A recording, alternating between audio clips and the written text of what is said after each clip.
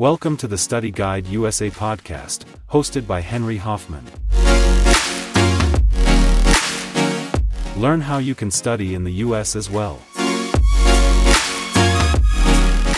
Hello, everybody, and welcome to episode 4 of Study Guide USA, the podcast. My name is Henry Hoffman, and I'm your host. It's been a very thrilling time because I have received a ton of great feedback and a lot of questions from you guys out there listening to the podcast, especially after the past 2 episodes where we've had guests on, Brandon and Carl. And today I want to get into some of the questions that you sent me so that I can, provide you with a lot more insight on, certain aspects that you asked about. They reach from, how it was like to even go to the States, to what worries I had prior to my time there, how I chose classes and a bunch of other stuff. So I want to get into that today and answer each and every question I received. The first question I received was, what was the hardest part of being an international student while applying to universities? Well, that's quite a tough one, I gotta say, because I know it can be super overwhelming when thinking about all of the tasks and aspects one must consider when going to study in the States, especially as an international student. But as I mentioned in, I think, my intro episode, the goal of this podcast and also my books that you can get is to guide you through the process and hopefully make you enjoy it. But the first thing that pops into mind about the hardest part of being an international student while applying is actually, finding out what documents are required, how to apply for my visa or a visa for any international student, and the different tests that you have to do, because there are 2 tests that you must do prior to studying there. One is a language test, so you can choose between a TOEFL test. You can choose, a Duolingo test, or I think those are the 2. And then you also have to do an SAT test, which every student in the States has to do, even Americans. It's basically a scholastic test, which, tries to tell you how good your knowledge is in different sections: algebra, English, vocabulary, grammar, and writing, so different skill sets that you need while studying in the States. And so I think the hardest part for me was just figuring out what is required, how to hand in these documents. There are certain guidelines from the universities that you can find online and on their websites, and they do a tremendous job of aiding you in the process.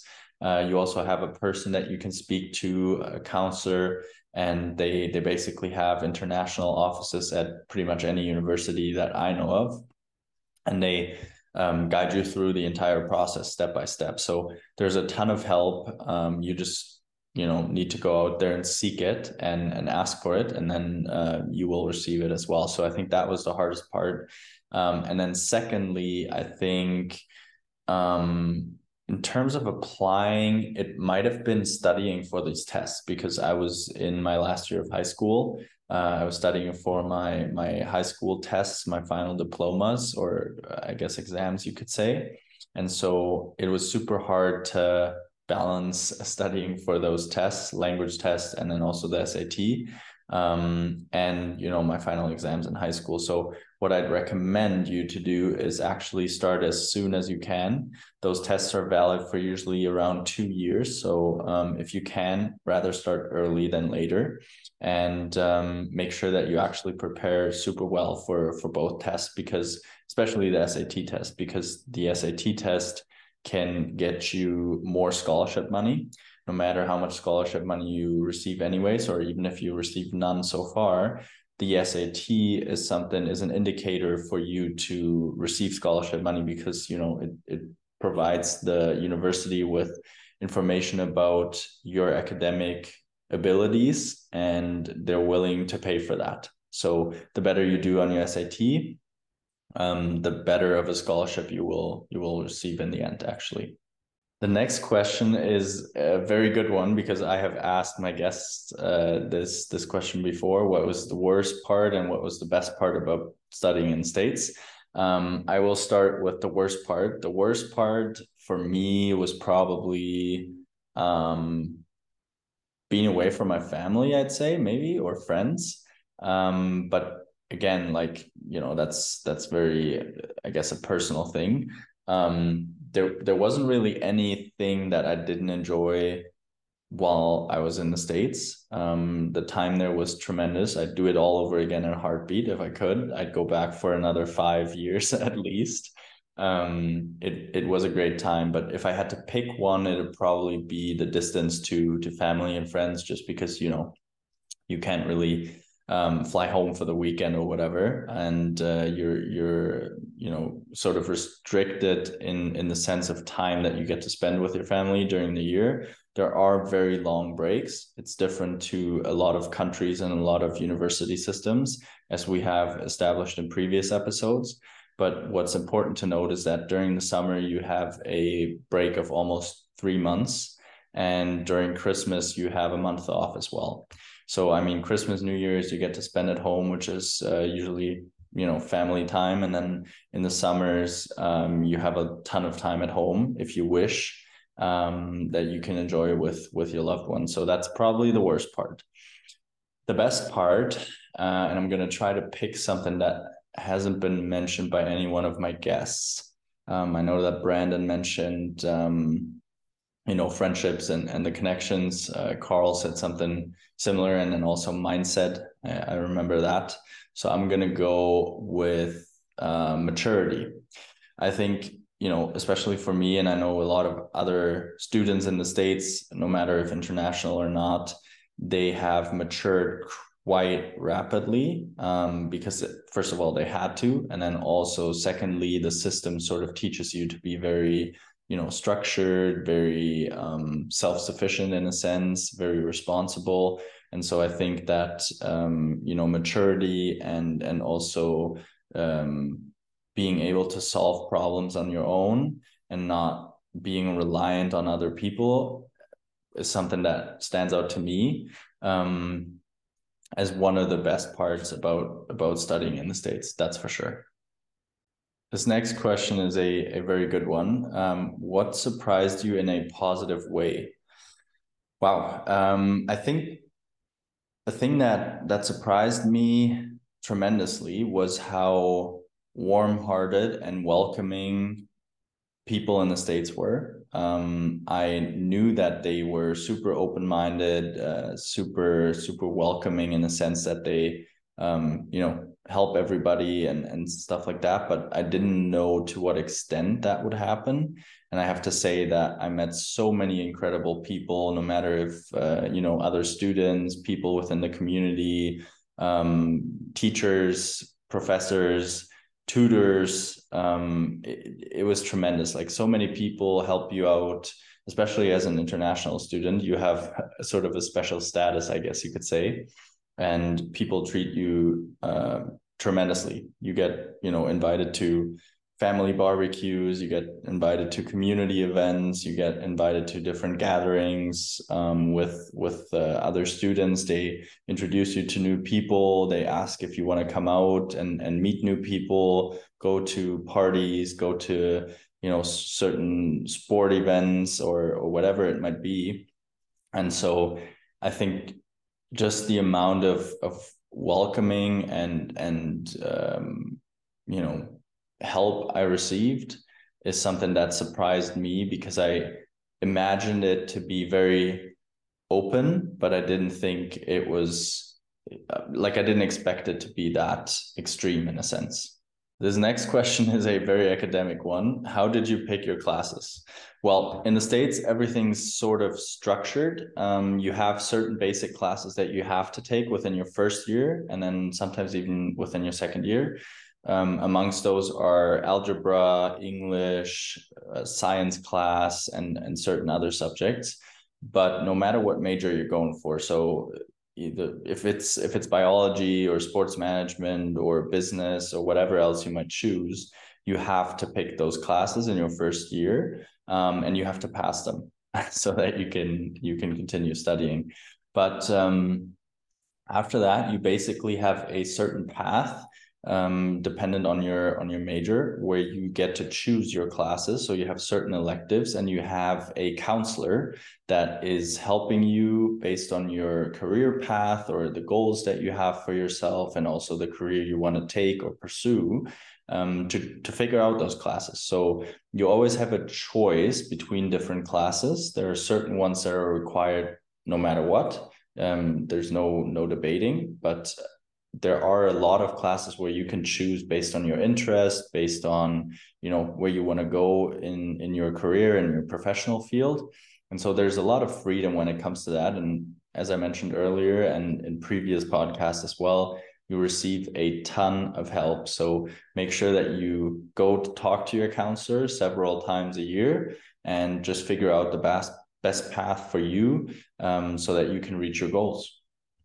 Another one that sort of ties in with the previous question, it says, how were classes structured? So classes in the States are, I guess, a little bit different from what, most of my friends here in Germany and also all over Europe have experienced. It's sort of like high school. You have a couple exams, so usually 2 or 3 exams during your semester within each class. And they basically break it up into midterms and finals. So that's part of your grade. Then secondly, you have, different projects you do within groups or even personal projects. So that's a different part of your grade. And then the third aspect is participation and also obviously your homework. So you do get a lot of homework. You have to structure yourself, but it helps you learn, right? It helps you prepare for your exams. It helps you study in a sense, because you learn new material, you learn about different methods, no matter what class it might be, but it helps you prepare for your exams that you will face. And so it's a great way for you to get accustomed to what is waiting for you in those exams. And so the only thing I can recommend is do your homework, make sure that you do it on time, because you get evaluated based on that as well. So don't miss deadlines. And the classes themselves were, structured as follows. So you have your lecture, you usually have a certain topic that you discuss or that the professor is presenting. And then afterwards, you receive some homework based on the topic, based on the class, and you basically revisit all the information. You have certain tasks that you have to do, maybe a presentation or a paper that you have to write. And, you have to connect different things that you learn. And then in the end, that all comes together in an exam. So that's basically how those classes were structured. Very straightforward, super easy, because at the start of each semester, you get a so-called syllabus. And that syllabus is outlining everything within the class, what you need in terms of books, materials, websites you can use, the different chapters you're going through, different schedules, different timelines for the class, when you have your exams, what those exams are about. So you have a ton of information at the start of each semester, and you can basically structure yourself and how you want to learn. And obviously that's up to each and every one of you to figure out how you learn best and how to prepare best for classes. And then the last question I received, very interesting one. We'll see if I can even answer it. If you had to do the process all over again, especially when applying, what would you do differently?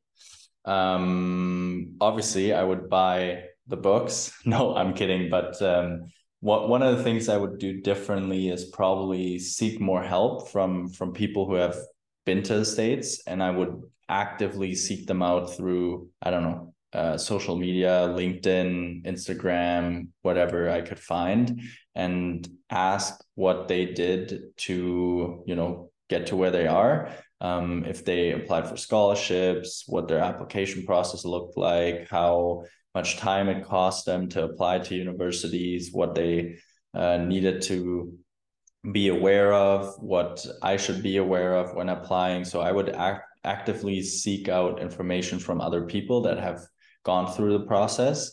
And I think, nowadays even though I went to the States in 2016, so not that long ago. But now there's way more information for international students that you can find online. There's certain information you can find on each university's website, because they, as I mentioned, actively seek international students because it boosts their rating online, and then also amongst other universities if they have a lot of international students. And then on top of that, it's good for them because they get a lot of diversity and different classroom settings that other universities might not be able to provide. And so it helps them out a lot as well. So there's a ton of information out there, but the one thing I would definitely do is speak to people and just ask what tips they have, what advice they have, and then follow that advice. Now, this episode was very different from the past two. No guest today, just a couple of questions from you guys, which I appreciate. And it's super cool hearing from you what interests you, and also, what I might be able to pick up with guests in the future. So please send more questions. Let me know what would interest you in future episodes with guests, and then also myself. And I'm happy to work that into the schedule. And then, thanks again for all the support. And I'm still blown away by how many people listen. As I mentioned in previous episodes, there's people from all over the world: Malaysia, China, India, Netherlands, Austria, Sweden, Malta, Canada, States. So it's just crazy to see. And I'm so thankful and grateful for all the support and all the listeners out there. And I hope that I can, help you on your way to the States. And I'm excited to talk to you guys again soon.